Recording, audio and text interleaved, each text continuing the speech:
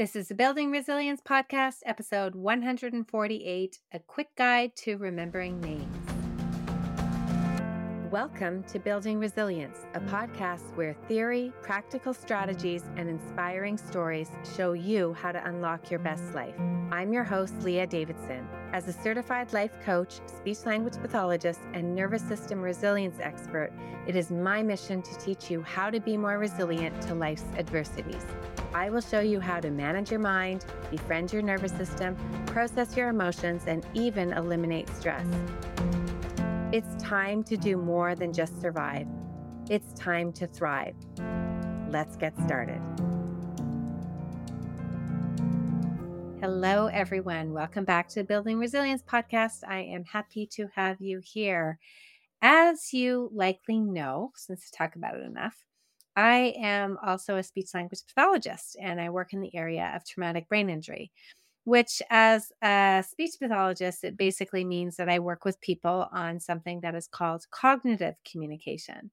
And that just means that I work on all areas of cognition that are needed for communication, that are needed for our expression, our comprehension, our reading, our writing, our social communication. So all the things that you require attention and memory and all those executive function skills that we talked about a while back. Now, when somebody has an injury to their brain, almost always their attention and their memory is impacted, as I think I mentioned back on episode 133, where I talked about the 3 guiding principles of memory. So I do a lot of work on memory. And one thing is for certain, if you are dysregulated, your memory is going to be impacted. A lot of things impact your memory and your attention, including your fatigue levels, any discomfort or pain that you have, your emotions, and of course, your nervous system state. So it is important to keep in mind, if you want to improve your cognitive skills, you need to first work on regulation. Now, after that, there are some cognitive strategies that you can use. And today, I wanted to share with you some of these strategies about remembering names, because it is a common complaint that people have, not only from people who have injuries, but so many other people complain that they have a hard time remembering names. So I thought I would share some strategies. I actually created a memory course a while back. There's a link to it in the show notes, and I have a section dedicated in that memory course on how you can remember names as well. So if you're interested in that, you can check it out. Now let's get started. Forgetting names or having a hard time remembering names, like I said, is a common challenge. So firstly, I want you to remember that initial framework that I introduced you to in episode 133, the 3 guiding principles. I called it the MAP, lifestyle, and tools. So if you recall, the M in MAP stands for 3 M's: mindset, motivation, and meaning. Now, in order to remember anything, you first have to work on your mindset, your belief on whether it is possible to improve your memory, whether you believe you can, whether you believe you can't.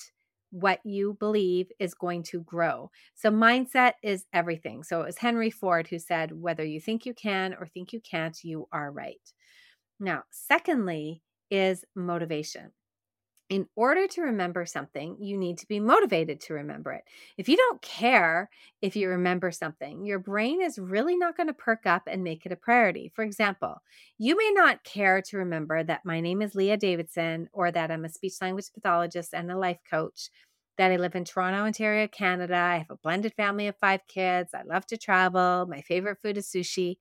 But if I had said anyone who could tell me my name and 3 things about me will get $1 million, you can bet that your motivation to remember will have significantly increased. Not only would your brain have tried a little harder to remember, but you would have been motivated to at least utilize some strategies that you had. So motivation counts. You always want to find out your why and try to increase your motivation. And then finally, the last M stands for meaning. If something is meaningful to you, you're more likely going to remember it. So you want to try to build as much meaning into things as possible. Now, the A in MAP stands for attention. Many people think they have a memory problem, But what they actually have is an attention problem. You cannot remember what you do not pay attention to. Without attention, there is nothing to remember. Attention is a skill that will always need addressing first when you are working on your memory. Lastly, the P in MAP stands for practice. Now, practice doesn't make perfect. Practice makes progress. Our brain is amazing and does have the ability to change and rewire and learn new things. That's the power of neuroplasticity. But it's not a quick process. It requires practice over and over and over. Our brain uses pathways that are very well worn. And often with injury or illness or even stress and transitions, some of those paths have roadblocks and are inaccessible. Or even as we age, the path is not as effective. So you have to create a new route. And I like to think of it like you're trying to forge a new path into the jungle. You have to clear a lot of trees, get in with your machete, and chop things down on your own. You need to keep doing things over and over and over, and eventually a new path will form. Then your brain will start using that path as its go to path because it's becoming the more popular one. But it does take a lot of practice and rehearsal to make this new path. You also have to have patience, which of course is another P. So those are three general things that you need to focus on for any kind of memory work. Of course, then there's also lifestyle changes. Lifestyle greatly impacts your memory, the amount of sleep you get, your nutrition, your exercise level. If you take care of those things, it will up your chances of remembering things like names. I want to shift now, and I'm going to introduce you to some specific tools and tips that you can use to remember names. So you're first always going to start with MAP. You're going to up your mindset, up your motivation, up your meaning. You're going to pay attention, and you're going to be committed to practicing. Then you take those tools, and I'm going to give you some new ones, and I'll help you remember these new tools by giving the acronym NAMES. So this is an example of we're using a word mnemonic where each letter stands for something different. So we're going to use the word names to help us remember names. So let's go through them. N means name it right away. We only have a few seconds to hold something in our head before we lose it. So we need to find a way to keep it there as long as we can. As soon as we hear it, we want to repeat it. Hi, my name's Leah. Oh, hi, Leah. Nice to meet you. Now, you want to repeat the name back to the person. That way, if you've lost it already, or maybe you got it wrong, you will know right away. And saying it out loud also gets you actively trying to remember and not just passively listening. Now, you don't want to exaggerate and be using the person's name all the time, but you want to, right at the beginning, at least say it one time. Now, the A in names stands for associate it. You want to link it with something else. Maybe you have a cousin named Leah, so you will associate me with her. Or what often happened to me when I was growing up was people knew Princess Leia from Star Wars. And even though the pronunciation was slightly different, it was a loose enough association for them. Plus, I grew up in Quebec. And in Quebec, it's predominantly Francophone. And in French, when people speak my name, they often will say Leia. So it was very obvious for them that the link would be Princess Leia. The goal really is to find something that is already solid in your brain and link it to that. And that's what learning is. It's all about taking something that we don't know and linking it to something we already know. So you can try to learn names this way. You can also associate a name with like a physical trait that the person has. So for example, Leah's blonde. Leah has a Canadian accent. The power of associations is very strong. And that is why there's something called the Baker versus Baker effect or the Baker-Baker paradox. Now the paradox goes like this. There was a researcher who shows two people the same photograph of a face and tells one of them that the guy is a baker and the other one that the guy's last name is Baker.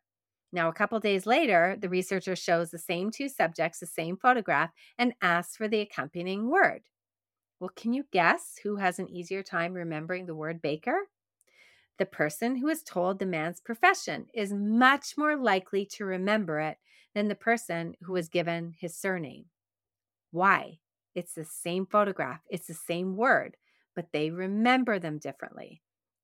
It's because when the person hears that the man in the photo is a baker, Your brain automatically pulls up all the associations with Baker. He bakes bread and cookies and wears a white hat or apron. It smells really good. Maybe it gets associated with your favorite bakery or your favorite baked goods. So we have multiple associations that we can make. So when you go to access the name, there are a whole bunch of links that can get pulled up.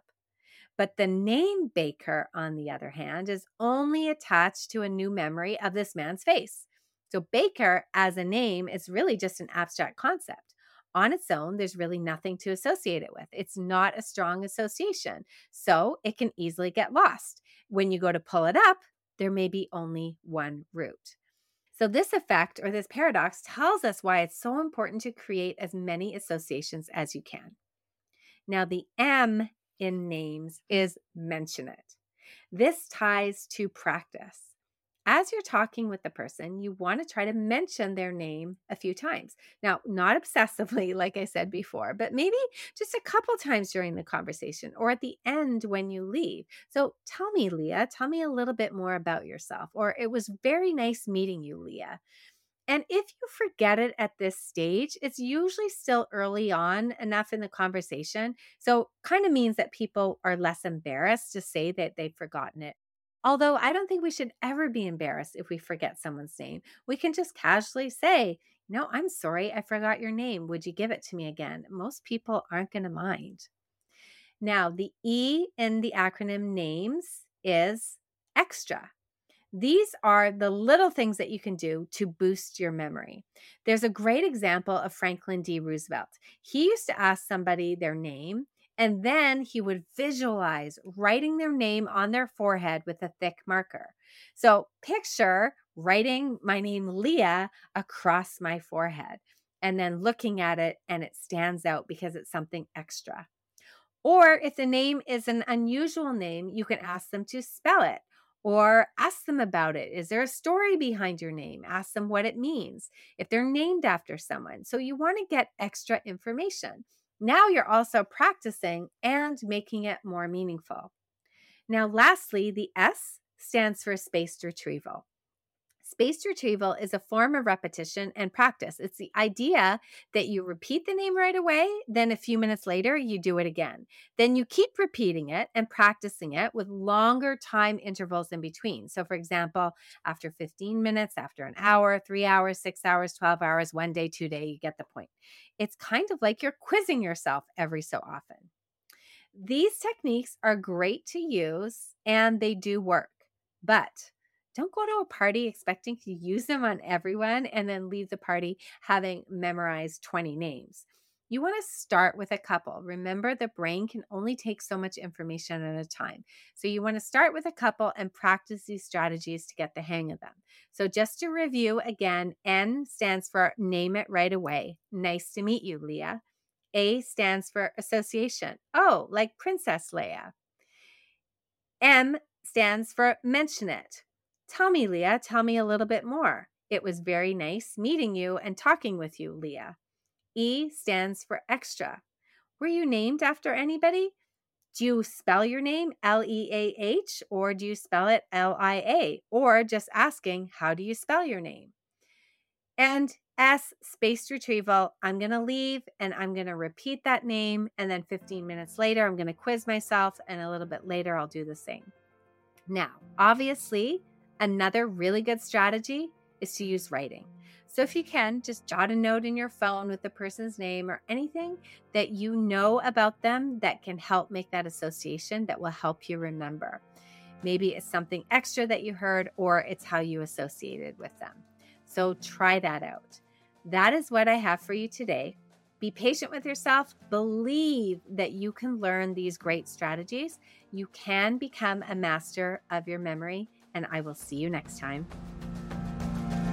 Thank you for listening to the Building Resilience podcast. If you're interested in learning a little bit more about managing stress, building resilience, and leading a more purposeful life, then make sure we're connected on Instagram and Facebook at Leah Davidson Life Coaching.